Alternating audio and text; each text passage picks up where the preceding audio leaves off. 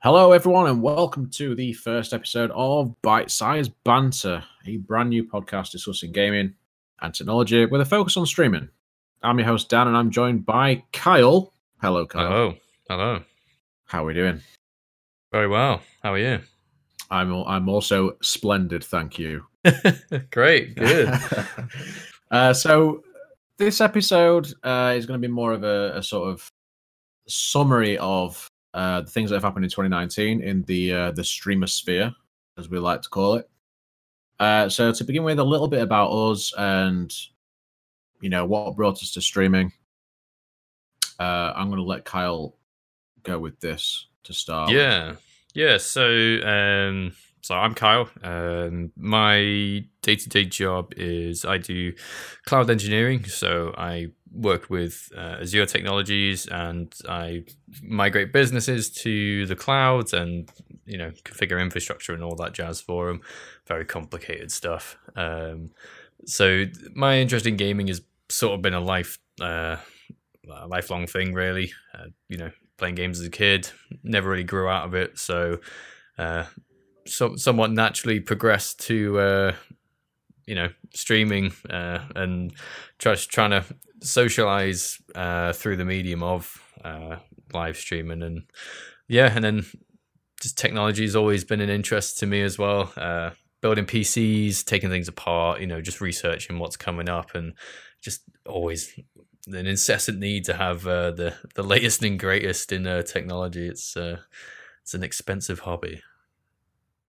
It is super expensive. I have to say I'm very similar in that respect. I've been gaming since I was 5, I think it was. Started with a Commodore 64. Very nice. Which is old school. And I sort of got into YouTube sort of around the time of sort of like just after the Xbox 360 coming out. Making videos and running a channel for a number of years. And then that as you naturally progress to streaming as well, that sort of happened with me. I've also got a big interest in technology, mobile technology with phones, computers, especially since the last few years. And I think as streamers, I think you tend to get a bigger interest in the technology surrounding it all. For sure. Well, you have to. I think the thing is that you're having to use technology to improve your stream, and if you don't really have an understanding of it in any way, I think that's a little bit more of a hindrance to you. So I think, I think it's good to have that interest as well in technology, as well as the games, of course. Oh yeah, definitely. But yeah, so I think this is going to be the first episode. Is just going to be a summary of, as we say, things that happened during 2019, and we're going to talk about the Game Awards initially, which I didn't get to watch live on the day. No, me neither. It was on at a stupid time, I think, wasn't it? Something what? Yeah, it was. I believe it was hosted in the States.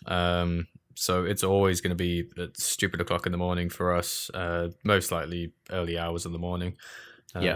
It's always the same with E3 when people do their demonstrations. Like the Nintendo one's always at like 5 a.m. or something ridiculous like that. So never get to see it. But yeah, I imagine it was the same thing for the Game Awards. But we've got all the highlights here in front of us, so we can go over them. Yeah. So we're not going to discuss all of the categories because we'd be here forever. We just have to sort of say as well that, as we noticed earlier, the jury for the awards that sort of choose who wins what. It's all decided by publications from various countries. So there's no sort of players awards as such. It's not the players that are choosing the winners of these categories, which I think sort of shows as well. Yeah, in a way. Some of the winners versus some of the runners up are a bit. Yeah. So Yeah. yeah. So the first category that we looked at was the game of the year. Now, I didn't get a chance to play this game. I don't know if you played this game either. I don't think you did you? No, I've not touched this game personally. No, but apparently it is a very difficult game. It's I think some people are comparing it to Dark Souls. Yeah, Sort of yeah, I've the heard that. difficulty stakes. Yeah, I know. I've spoken with people who have played it, and they did say it was very good, and that they enjoyed it, and that there's multiple playthroughs available of it, so it has some replayability. But yeah, yeah, like I say, I haven't touched it. No, but I didn't also see many people streaming it. No, yeah, that was another when thing. it came out. Even in the first couple of days, I maybe saw a couple of people streaming it, but it didn't really get much of a reception from the streamer community in general, from what I could tell. No, I was the same. I didn't notice it. In fact, to be honest, I think the only reason I knew it was actually out was because I saw some social media posts from Twitch and from some other people publishing their clips of it, and I was like, oh, there's a new game out. It just completely flew under the radar for me. But yeah, I think we should probably say what it is. Yeah, I mean it's a new franchise as well. It's a new. Yeah, I think it's a new IP. So yeah, new IP altogether. So it's good to see a new IP get Game of the Year, I must say, because it doesn't tend to happen too often. But looking at the other nominees for it, I mean, you've got the majority of the titles there are actually new IPs. True. Yeah, that's true. You've got Control, you've got Death Stranding, Outer Worlds. Yep. But then you've also got Super Smash Bros. Ultimate, which is obviously a long-running franchise now.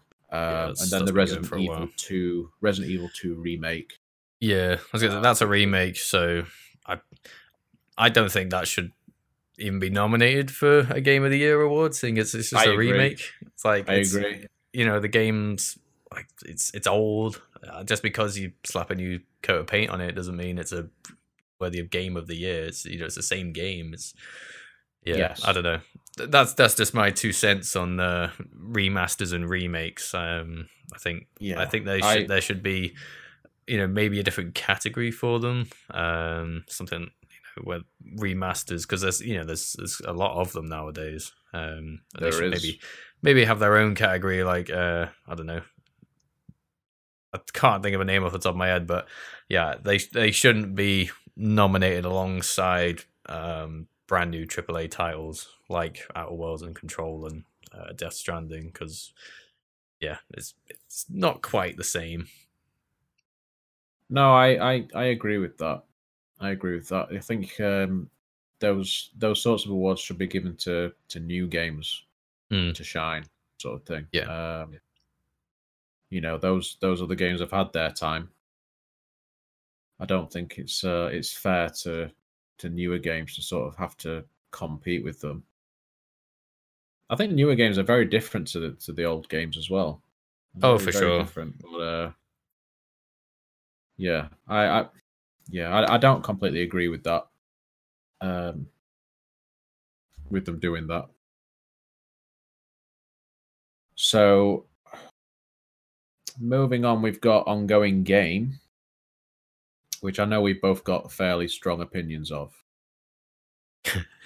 So, yeah, the game that the game that won best ongoing game is Fortnite.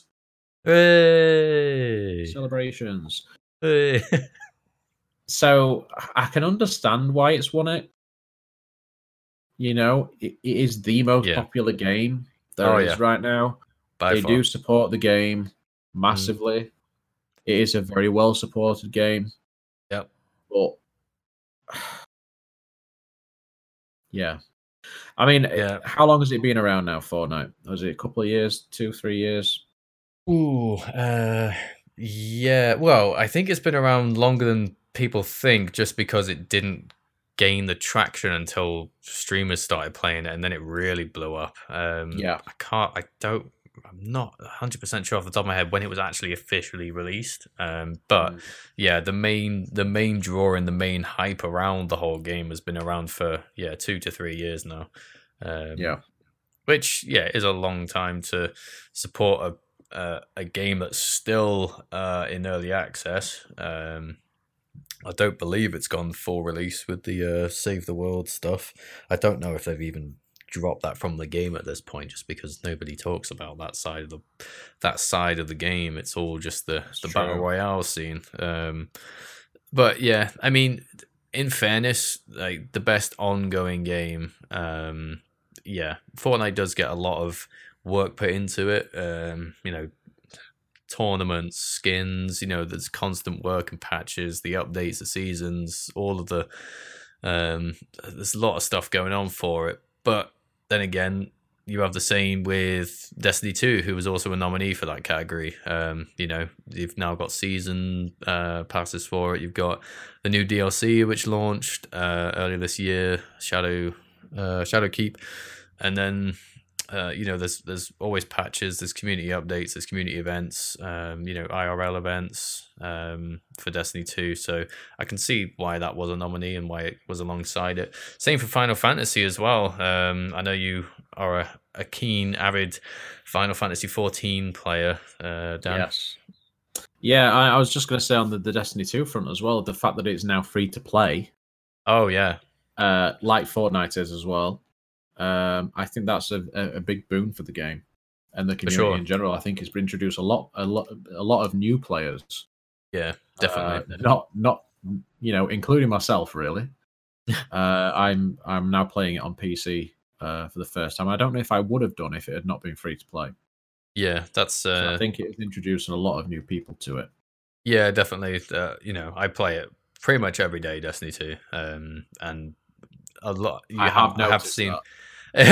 I have seen a lot, like a big influx of new players, and you also see it on Reddit as well. If you browse the Destiny 2 subreddit or the Destiny the game subreddit, you see a lot of people who have just started playing and they're sharing all these things that they notice, and people are like, "Yeah, we know about this. Yeah, this is something new." But the amount of posts that I see just goes to show that there are a lot of new players who are taking interest in the game and caring enough about the game that they feel the need to share something that isn't quite right with the community or something like that. So it's definitely the community is definitely getting bigger, and that's only a good thing, really. Yeah, definitely. I think it's same with Final Fantasy 14 as well. I mean that game's been going for a very long time now. We had the Shadowbringers expansion early this year, which for me was by far and away the best expansion that we've had so far for the game. Very nice. And it, yeah, it's one of those games. Obviously, compared to Destiny 2 and Fortnite, you have to have a subscription to play this game. Yeah, it's a So whole it other hasn't got genre, isn't the it? yeah, and Completely it's different not got genre. it's not got that level of access compared to Fortnite and Destiny because Final Fantasy 14. It's not available on Xbox currently. It is available on Yeah, PlayStation 4, but again, you have to pay a subscription, yeah, which here in the UK is £8.99 a month, which seems like a uh, lot, but you do get a lot yeah, of content, and they do patch it frequently. I mean, you're getting patches every month, pretty much, mm, along with new content, which you're not paying extra for. Unlike games such as Destiny 2, where you're paying for season passes yeah, and whatnot. You're not really paying for anything like that with Final Fantasy. But again, as you say, it's a very different genre. I think the player base is now up to something like 14 million players, wow, which I didn't realize it was actually at that level yet. damn, So it just shows the game is hugely popular. There was a mention of it. I think it was at Xbox E3. all It might right, have been E3 that Final Fantasy 14 will be coming to Xbox at some point in the future, which I imagine will be some point in 2020. probably, And it's I think it's one of those games that's got very good ongoing support. The thing I found with that is that the game's been out since 2013. So Wow. I did not know that. Exactly, yeah. And I think a game like that, where you've got people having to pay to actually play it, in my opinion, that makes it more worthy of an ongoing game award for me. Yeah, But, because that makes sense. We're all going to choose the game that we prefer at the end of the day. Hmm. And unfortunately, more people prefer Fortnite. Yeah, so that's true.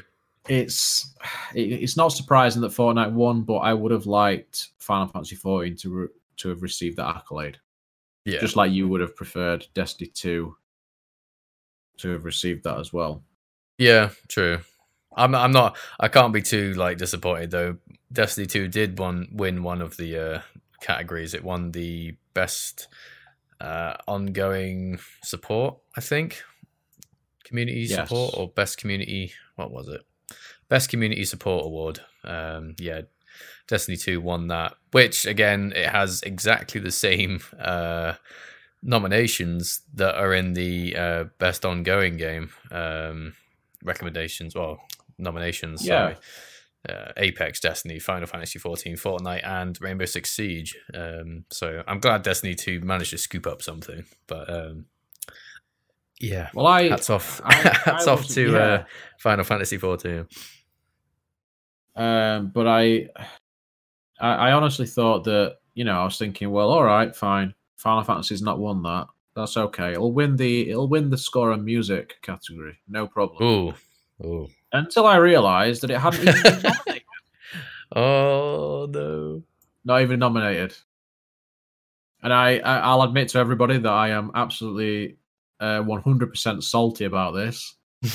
I'm absolutely livid, and it makes me just disregard everything from the Game Awards altogether. No sense. Just no sense at all. And Death Stranding won it. Yeah, which compounds that feeling even more. Mm.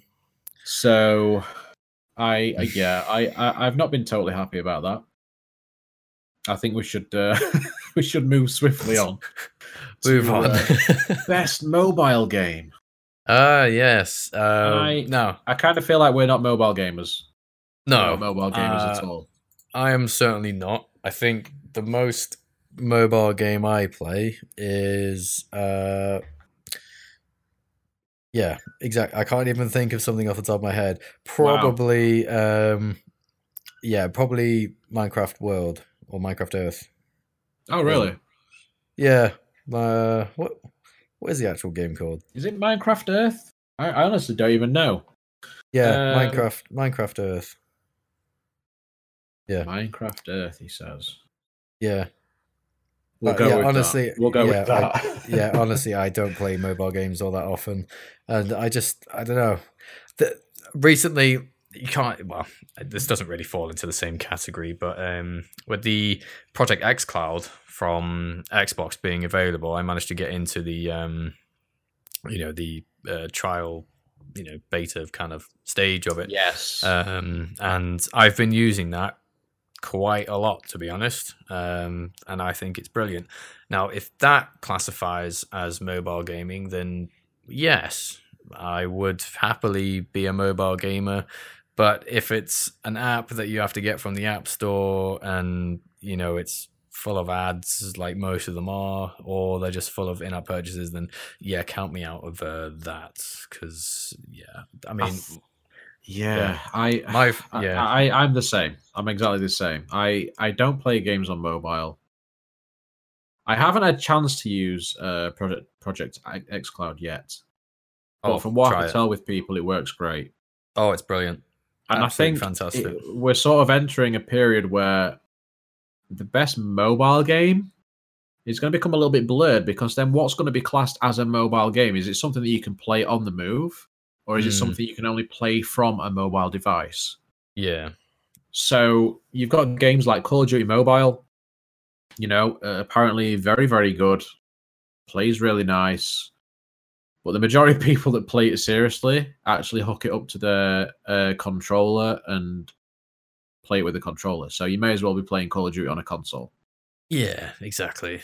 So it'll be interesting to see how the mobile games category sort of expands going forward, because will xCloud and other services like Stadia, maybe, yeah. probably not, Rest in peace. rest in peace. Oh, bless it. And things like that, is it going to actually cause the removal of the mobile game category? Hmm. Because there'll be no difference between mobile, console, whatever else, because you'll be able to play your console games wherever you want. Yeah. So I think that's going to be quite interesting going forward.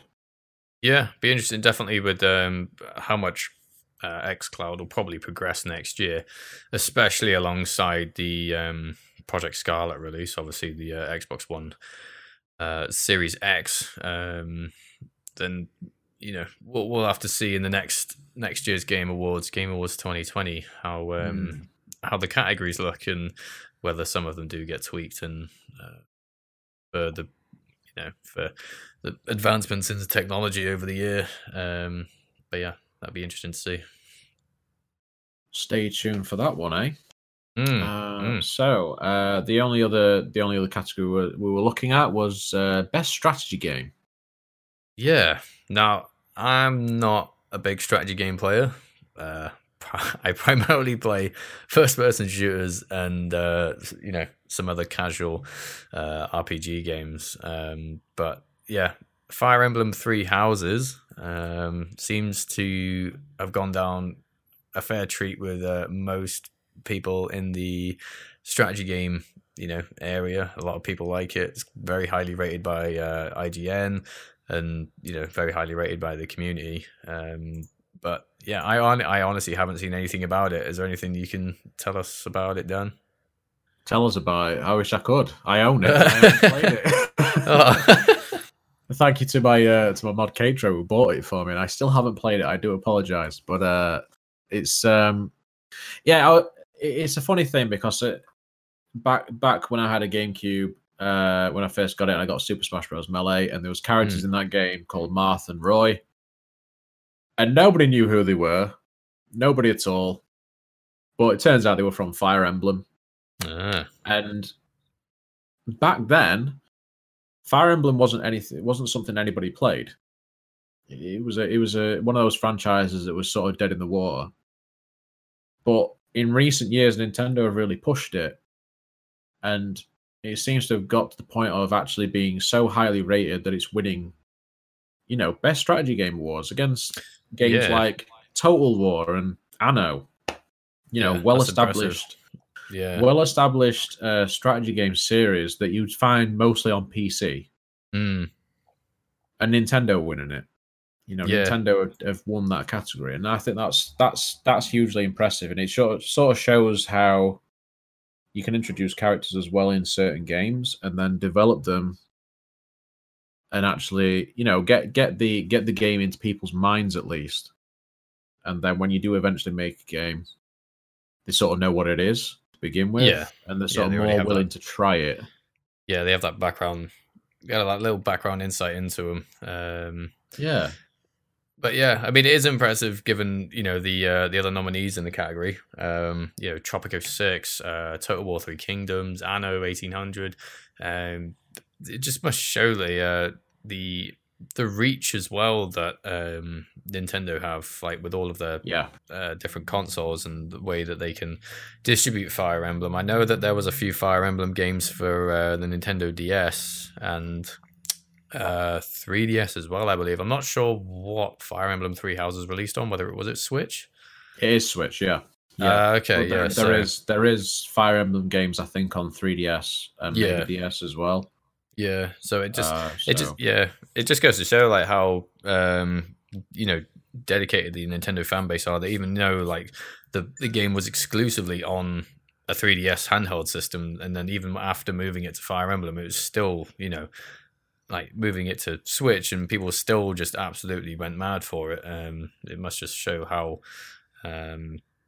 popular the Switch console is, as well as how diehard the Fire Emblem fans are that they just still go nuts for it, still buy it, take it on the new system, and then everyone still sings its praises enough for it to win the best strategy game award. Compared to like Total War's been going for yonks and yonks. Total War's been going for a long time.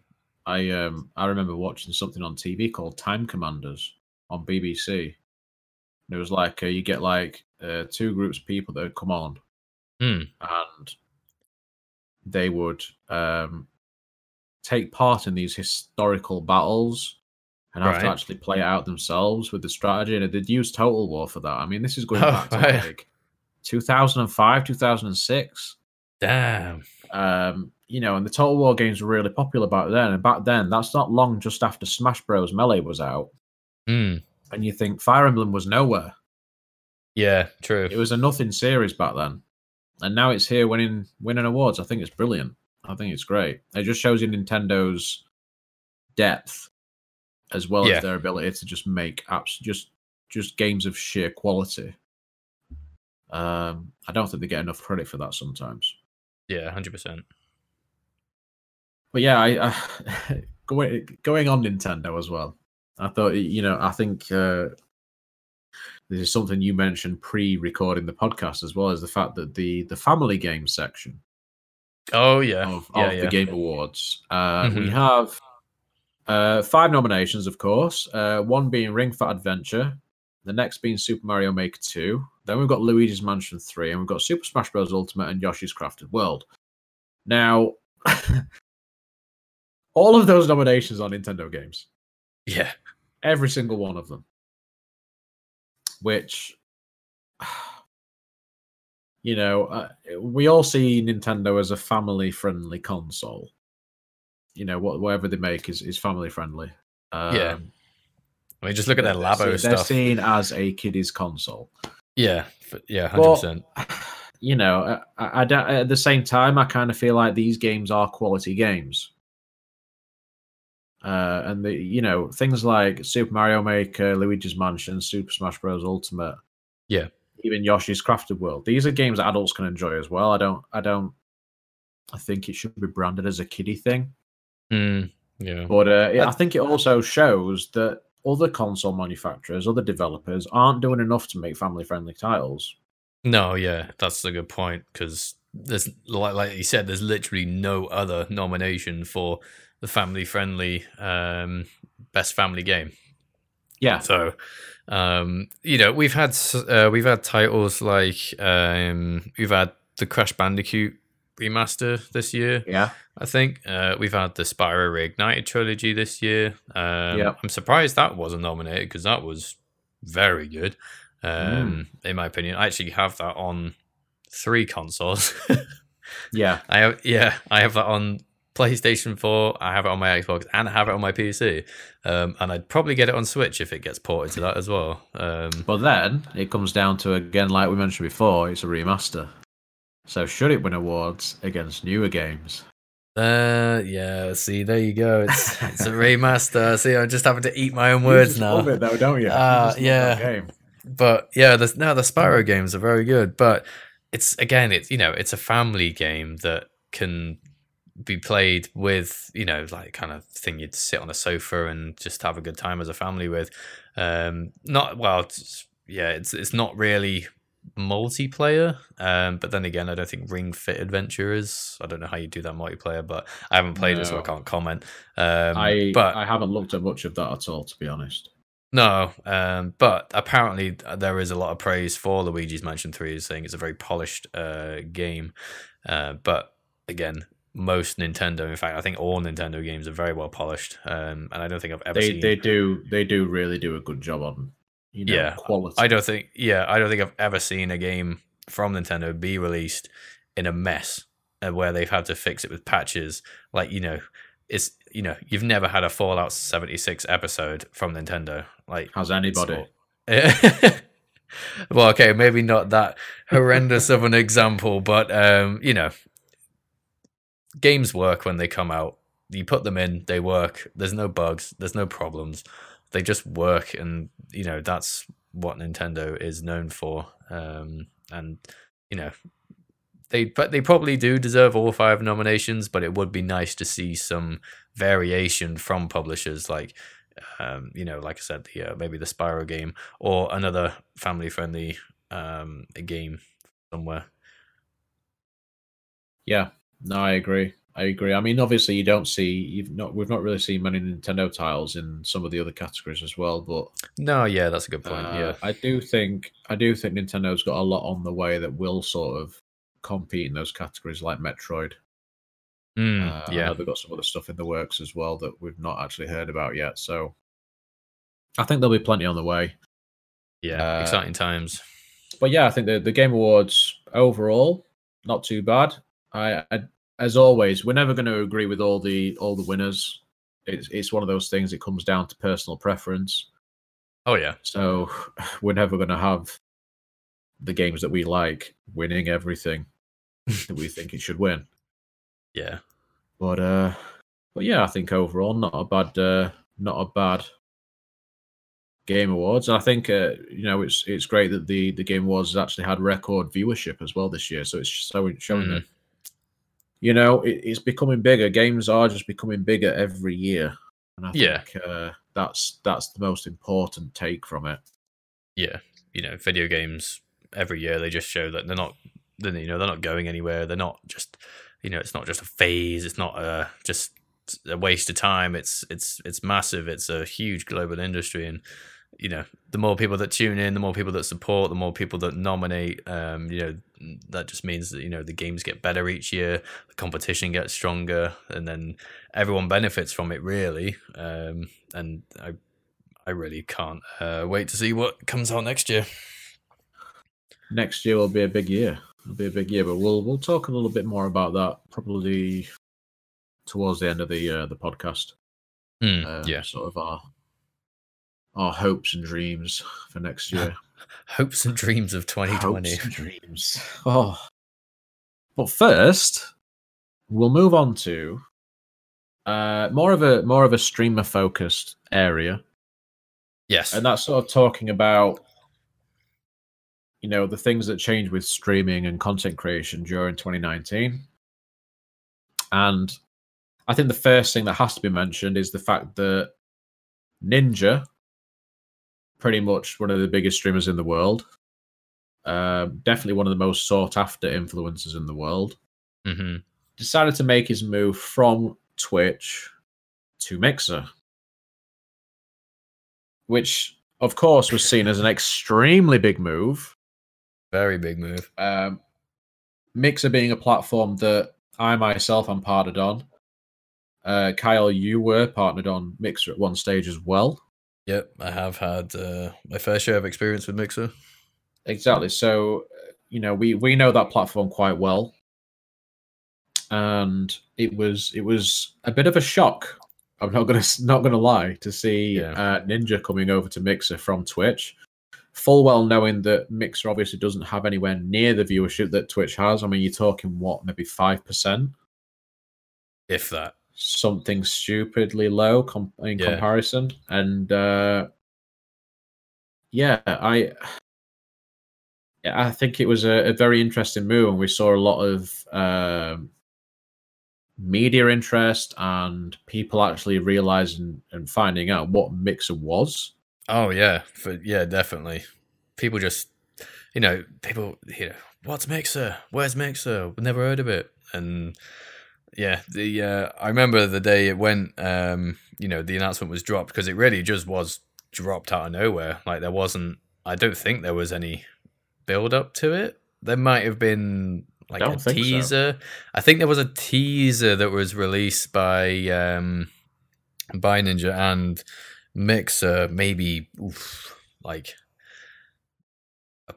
I want to say a couple of days, but it might have been a week. But there was no indication that he was switching platforms entirely, and signing up to an exclusivity agreement with Mixer.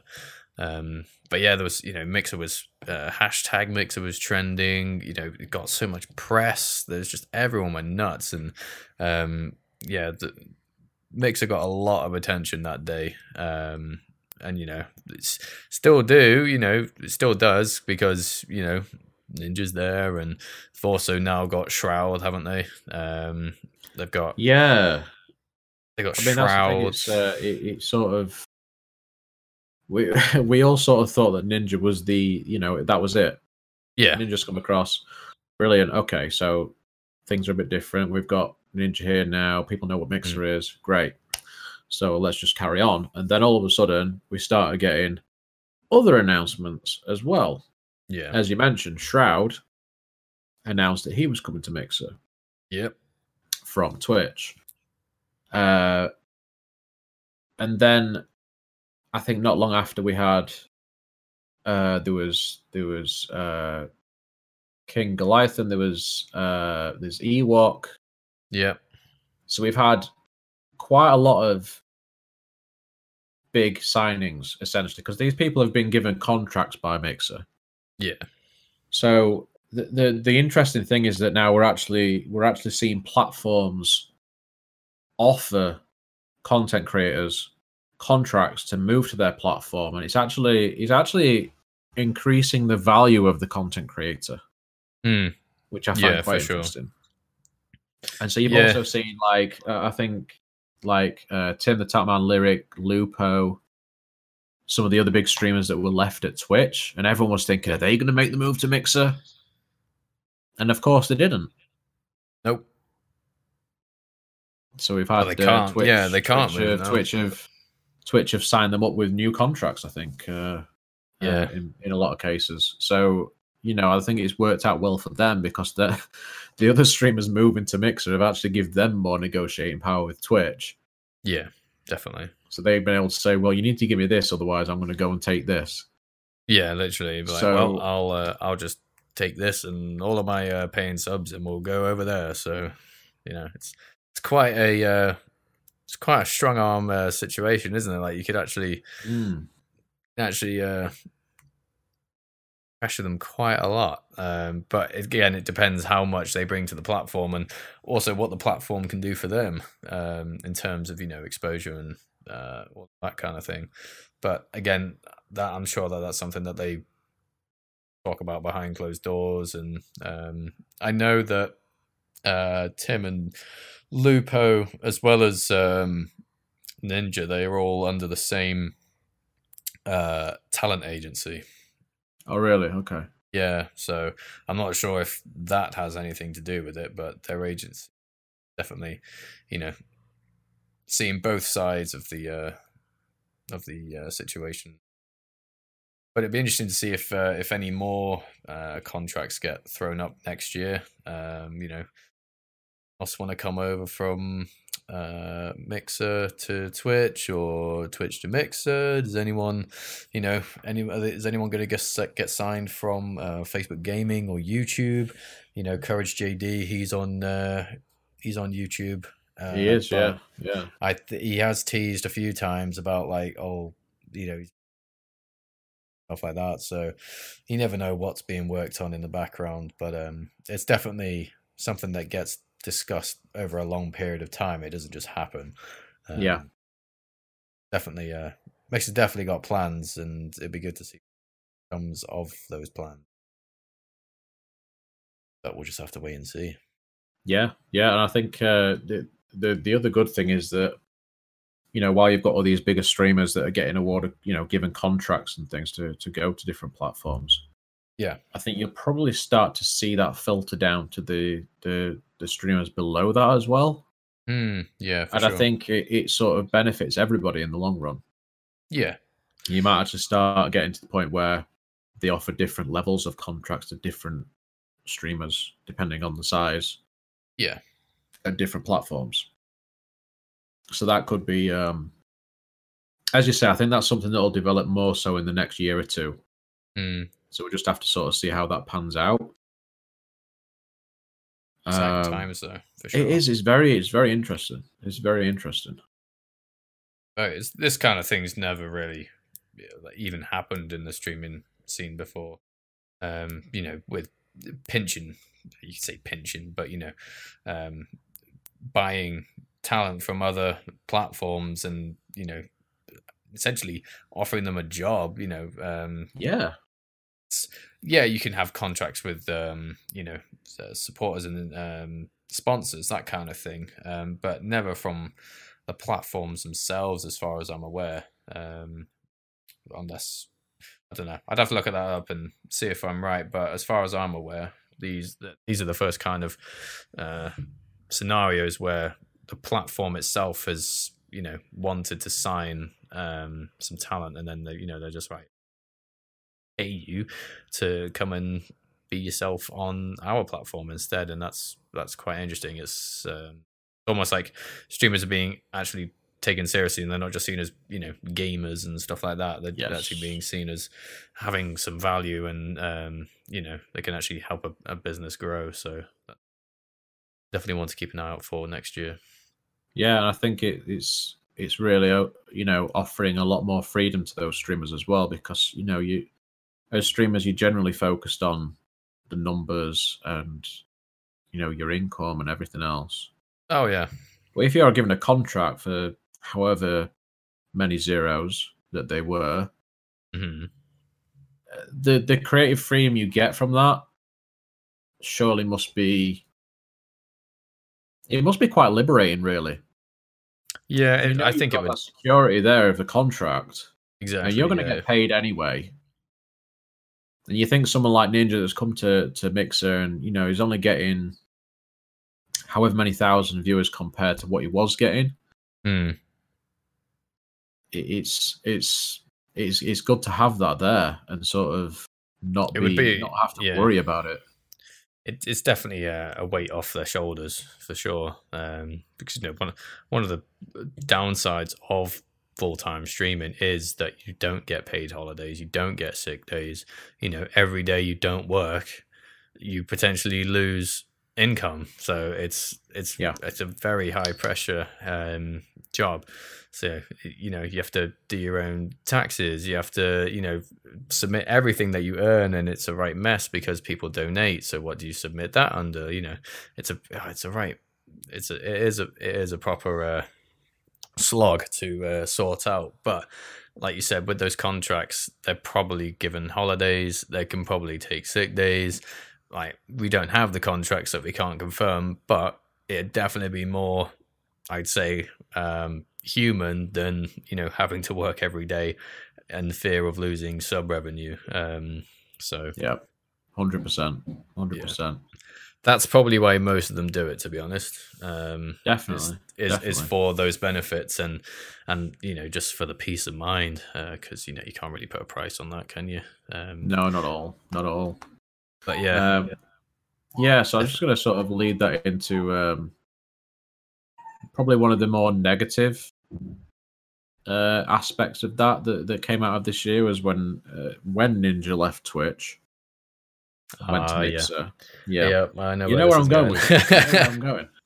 So it was very disappointing because we saw that Twitch didn't react in the best way to Ninja leaving. No, not they made his homepage essentially a reel of the other top streamers on Twitch playing Fortnite and recommending those channels on his page, which I thought was a little bit bad to start with myself. Yeah. And then came the issue of one of the channels that managed to get boosted up the list as such was showing Russian porn, and that obviously brought in a lot of viewers. Didn't get picked up quick enough. It then got featured on Ninja's channel, a channel that is primarily for kids, or primarily watched by kids. Oh, it just gets worse. It just gets worse. Yeah, that was painful to see because he Ninja wasn't happy about that. He went public about that, didn't he? He put like a whole video up and just saying that it's pretty poorly handled. But I mean, I don't know what they were thinking. at Twitch HQ, they were like, right, let's put all these, we've got this space now that someone used to be. Let's fill it with other content creators. But I don't know if they ran that by, Ninja. Did they get his permission? They probably didn't. It doesn't sound like they did. No. Did they have to get his permission? Because technically they own, it's their site. Where do they draw the line? But yeah, you can't. It's just very. But then apparently they did say awful. They apparently said to him something along the lines of they were just wanting it to use it to promote other channels. Yes. But at the same time, the channels that were being promoted were just the top Fortnite streams. So it wasn't. Yeah, did they really need promoting? Like it wasn't like they were promoting new, No, yeah, it wasn't mid-pack streamers or whatever else. It wasn't really helping. That had the most views that would have had the most views anyway. Yeah, exactly. So, they were just giving him crap in that sense. But I thought it was quite funny in the sense that when we saw Shroud leave for Mixer, it was like, "Oh, farewell, Shroud. Take care. Here are some memories." Yeah, they had a nice little video for him leaving and everything else. So I'm thinking, what? Why didn't you do that for Ninja? Yeah, I think they learned a lot of lessons. I remember seeing a tweet from someone at Twitch, and I think someone actually mentioned, which is why the guy responded like that, why didn't Ninja get a video? And I think he said, we learned a lot after, from Ninja leaving, with the whole don't put people's content on that channel, don't put porn on that channel, for goodness sake. Yep. And then there appeared to be a lot of conflict between Twitch and Ninja. It was almost like they didn't like each other at the end of the day, but I don't think that was the case. I think that was just because of the situation that was going on at the time. But with Shroud, I think it was very much a graceful handover. They probably gave him a lot more notice, I imagine, than Ninja did. And then they had time to, prepare things at the back end, the channel being taken off, the channel being, desubbed, removed, whatever. They had time to put that video together at the same time. So that would have taken a little bit of time and some notice. So I definitely think they learned a lot from Ninja's transition from Twitch to Mixer. So I think if anyone else does move, then it won't go as drastically bad, because at the end of the day, it's just bad press for Twitch, which they don't want. And I think it sort of shows that Mixer probably caught them off guard a bit. Oh, yeah, for sure. I don't think they obviously weren't ready for it. They weren't ready for they weren't expecting that play. Top talent disappearing and going to another platform. It's almost like it's strange that they didn't realize it, because you would have thought that, Ninja, Shroud, and everyone else would have mentioned the fact to Twitch that, we've been offered this to go to Mixer.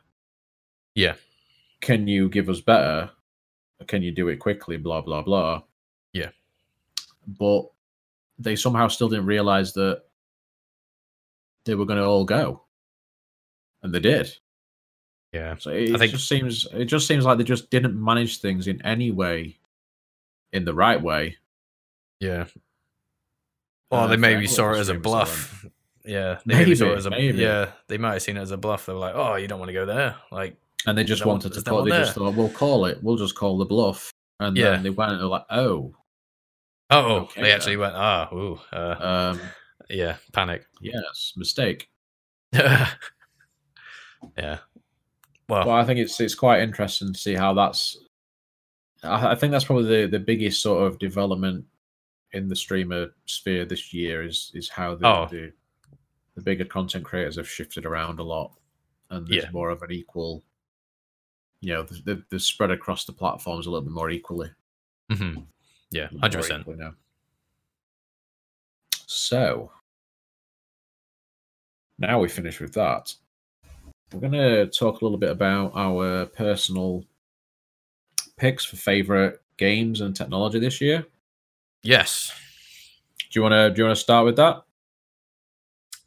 Yeah, sure. So, So for me, there's been a lot of good tech this year. Someone who's interested in tech, obviously following it, everything that's come out. We've had a huge push from AMD this year with all of their stuff. We've got their 5700 and 5700 XT. Those are pretty major players in the GPU area at the moment. But for me personally, this is just something that I've been using recently. It's something I purchased on Black Friday, actually. I managed to get a pretty snazzy Asus monitor. No, I don't know the name off the top of my head.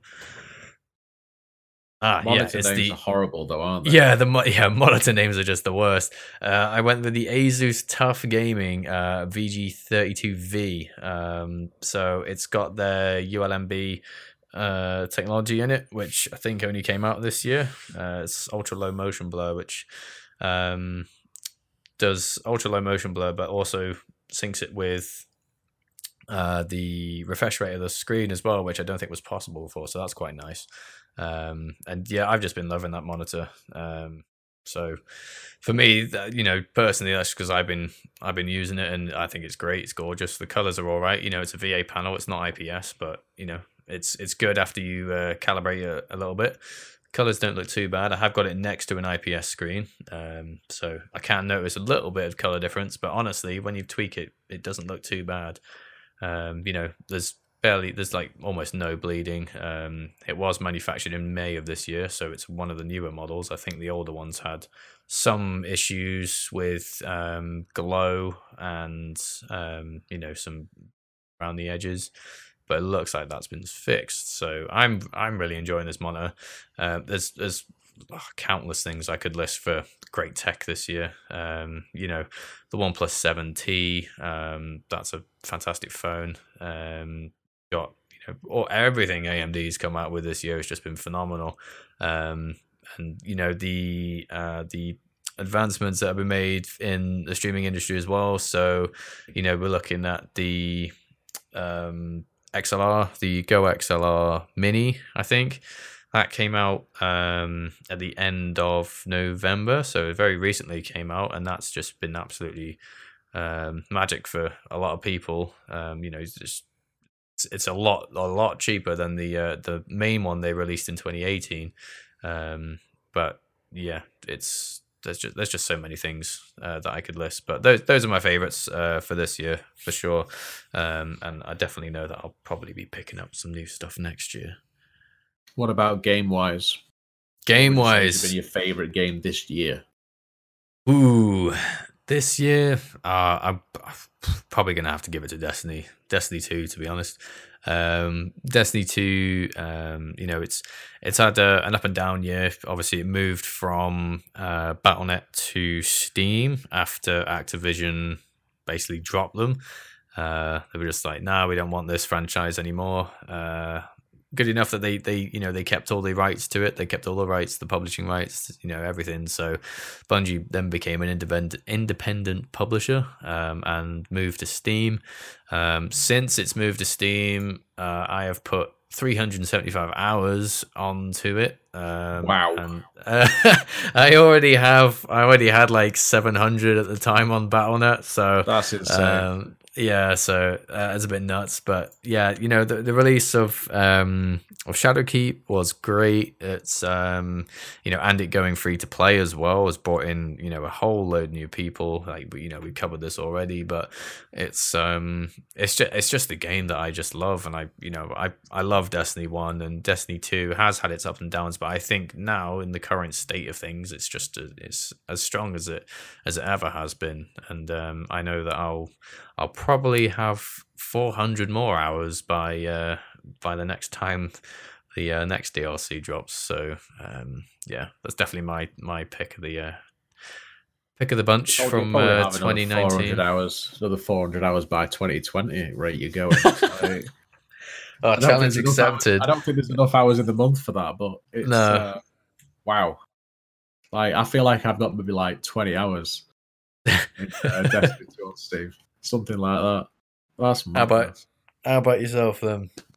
Oh well, if I go with technology to start with, I would say it's only recently that I've got something new that I can sort of say, yeah, this is my favorite pick for this year, and I got the Ryzen 7 3800X, Very nice.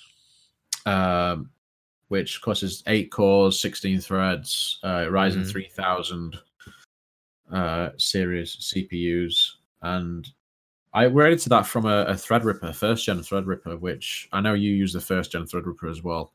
Yes. But I had the 12 core model, the 1920X, and I've always had we've both had single PC solutions for gaming and streaming on, Yes. and I really wanted to sort of improve the ability for me to play games on my PC. So I upgraded from the 12 core 920X to the 8 core 3800X, thinking I'd get a little bit of an improvement. But I have to say the improvement has been absolutely insane. I didn't have an issue with the Threadripper in terms of the streaming side of things, but game wise, it's not a very good CPU for gaming on. No, it's and more I have of to a say, workhorse in it. Yeah, exactly. And the improvements they've made with the architectures and things going forward since the first gen, it's just so good for doing both. I'm streaming on a fast encode, which is fairly demanding on a CPU as it is. Yeah. And I'm getting no drops in the games at all. It's not affecting the frame rate in the game. Very nice. In games where I was playing with the 1920X with a fast encode, such as Final Fantasy 14, I would be getting between 45 and 60 FPS a lot of the time on that CPU. On this, I've been getting over 100 FPS. Just with no issue at all. And I think that's just a crazy jump to go from a 920X with more cores. Yeah.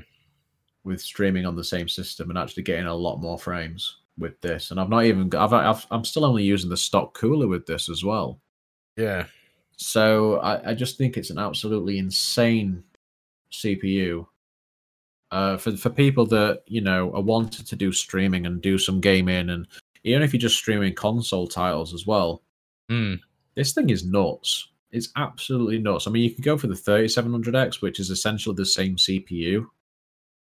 It's just that the cores on the 3800X are just slightly better. I think it only clocks like 0.1 of a gigahertz higher.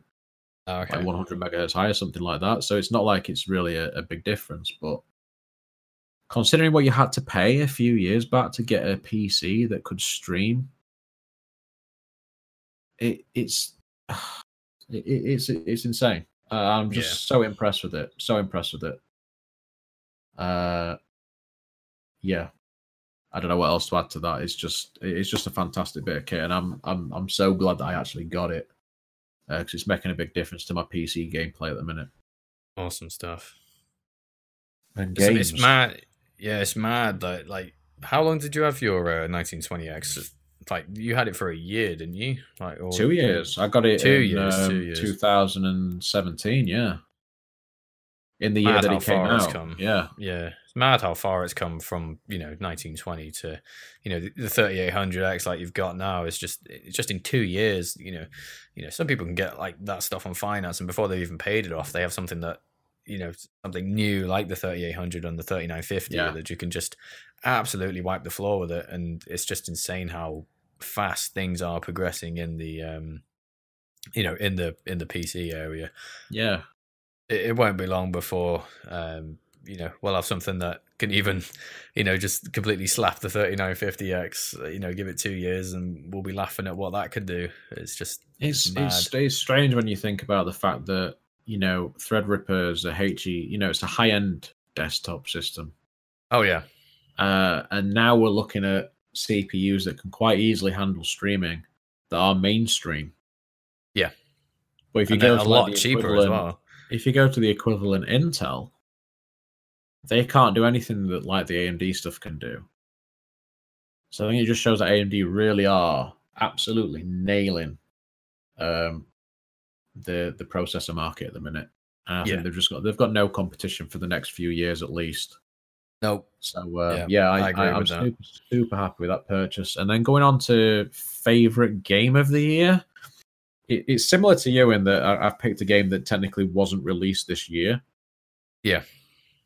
But Final Fantasy XIV had a new expansion this year, which was Shadowbringers.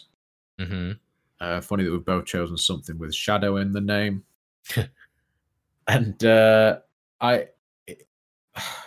compared to previous expansions, it is just so much more well-rounded, and the story was insanely good. The gameplay was a little bit more varied as well with the dungeons and the raids and such. Yeah. And the soundtrack again was absolutely fantastic. I bring up my saltiness from the Game Awards once more. I gotta say, I do like the songs from that. I remember sitting in some of your streams and just just being like, put that song on. And like, the amount of times we've had people in the stream, we when I was playing through Shadowbringers when it first came out and going through the story, and I think people were genuinely interested in it. Yeah, I really enjoyed it, and like yourself, 100%. you enjoyed the music and everything as well. So for me, it was an absolute top tier release this year. That I absolutely loved it, and I honestly wish most Final Fantasy games were that good as the expansion for that. So yeah, I have to go with that for this year. I think runner up for me would be Apex. Oh yeah, I've really enjoyed Apex this year. It just came out of nowhere. I was sort of in the I can't even think of the word now. Oh my god. I was sort of trying to find something to replace PUBG. Oh yeah, PUBG I'd played for ages on console. It was my main game on stream. Yeah, I got to the point where I was just fed up with it, and I moved on to, I think it was Blackout on Black Ops 4. Oh yeah, yeah. And I was just sort of getting into that, and then Apex just dropped out of nowhere. Boom! Here's Apex. We'd not even had rumors of it or anything, and it just appeared, and it was fantastic. It played so well. Yeah. And I didn't play Blackout since. I've not played it since. Nice. Yeah. So Apex that's come and just take the crown. Like, it just floored everything in that genre. It was so well received. Like, everyone went nuts for the ping system. Like, yes, everyone was just like, "Oh, ping! We need that ping system." And then, Fortnite introduced the same thing, ping system, and it was just very quickly. Different games picked up different features of Apex, and it just shows you how taking your time with a battle royale game can actually make it seriously fun instead of what most of them get chucked out which is just running simulators. Yeah, it sort of did a it was almost like the gameplay was almost sort of like Call of Duty in a way. Yeah, sort of fast paced and you could play a very similar sort of play style in a way with the shooting aspect, but then it had more of a sort of Overwatch type class system with the characters and you got your champions. I thought it was really well done. Graphically as well, it's a similar sort of style. Yeah, it's a very well polished game. On release, I don't remember ever having an issue with it. It was well optimized. I could play it well, high resolutions, high frame rates. Matchmaking was good. Not really much lag. I think I had lag maybe a couple of days after it went live, but that was just because there was an insane amount of people trying to get on at the same time and trying to play at the same time. Just everyone going nuts for it. But I have to admit, I haven't played it in a fair while, but that's just because Battle Royale isn't really my thing. I'm not a huge fan of those games, but given how good Apex is, I appreciate it. And I appreciate, how well it is, how well it was made. Yeah. And that's Yeah. that for me. Yeah. It's been a very interesting year in many ways. For sure. And yeah, I can't wait for 2020 and what everything will come along with it. Streaming stuff and video games. I'm looking forward to E3, particularly, just because might get some glimpse of a little bit more info about the Project X. I'm sure that'll be a main highlight of that event, given that it's supposed to release in the holiday season next year. So by this time next year, we could actually own one. Are we talking Scarlet? Yeah, the Series X. Yes. I know they're so confusing with the names. To be fair, I mean we've got Project Scarlet, we've got Project Series X, we've got them now saying that it's just Xbox, and it's like, what are we talking about? The new Xbox. There we go. Just Xbox. We'll just say Xbox. That'll be fine. Yeah. Names get confusing nowadays, man. Too many names, too many consoles. Too many names. But E3 should be good. I agree. E3 should be very good. Yeah. We'll get to see some of the new titles that are going to be coming to the Xbox. Probably PS5 as well. Mm-hmm. Yeah, they need to make a move on that soon because, I don't know why they haven't said anything. Maybe they're just not ready. But been a while now since PS4 Pro, fair few years. PS4, getting old now, so it's about that time.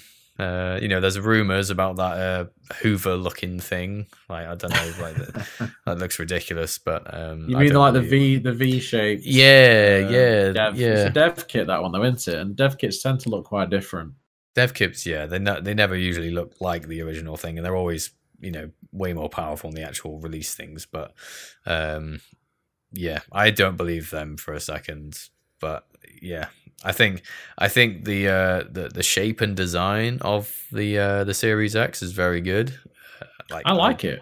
I like it as well. I don't know why people are crying about it online, but I think if you look at the Corsair One, that's a very small form factor PC. I think it's got something like a 14-liter chassis or something ridiculous like that. But that is exactly what you need as a console. You need, obviously, I think the height is due to a GPU that it might use.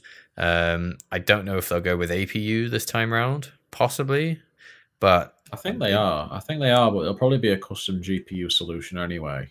Yeah, I think they'll definitely do some funky stuff inside consoles like they always do. But yeah, I for one, I'm a big fan of the shape. I like it. I think it'll look really smart on next to your TV or something like that.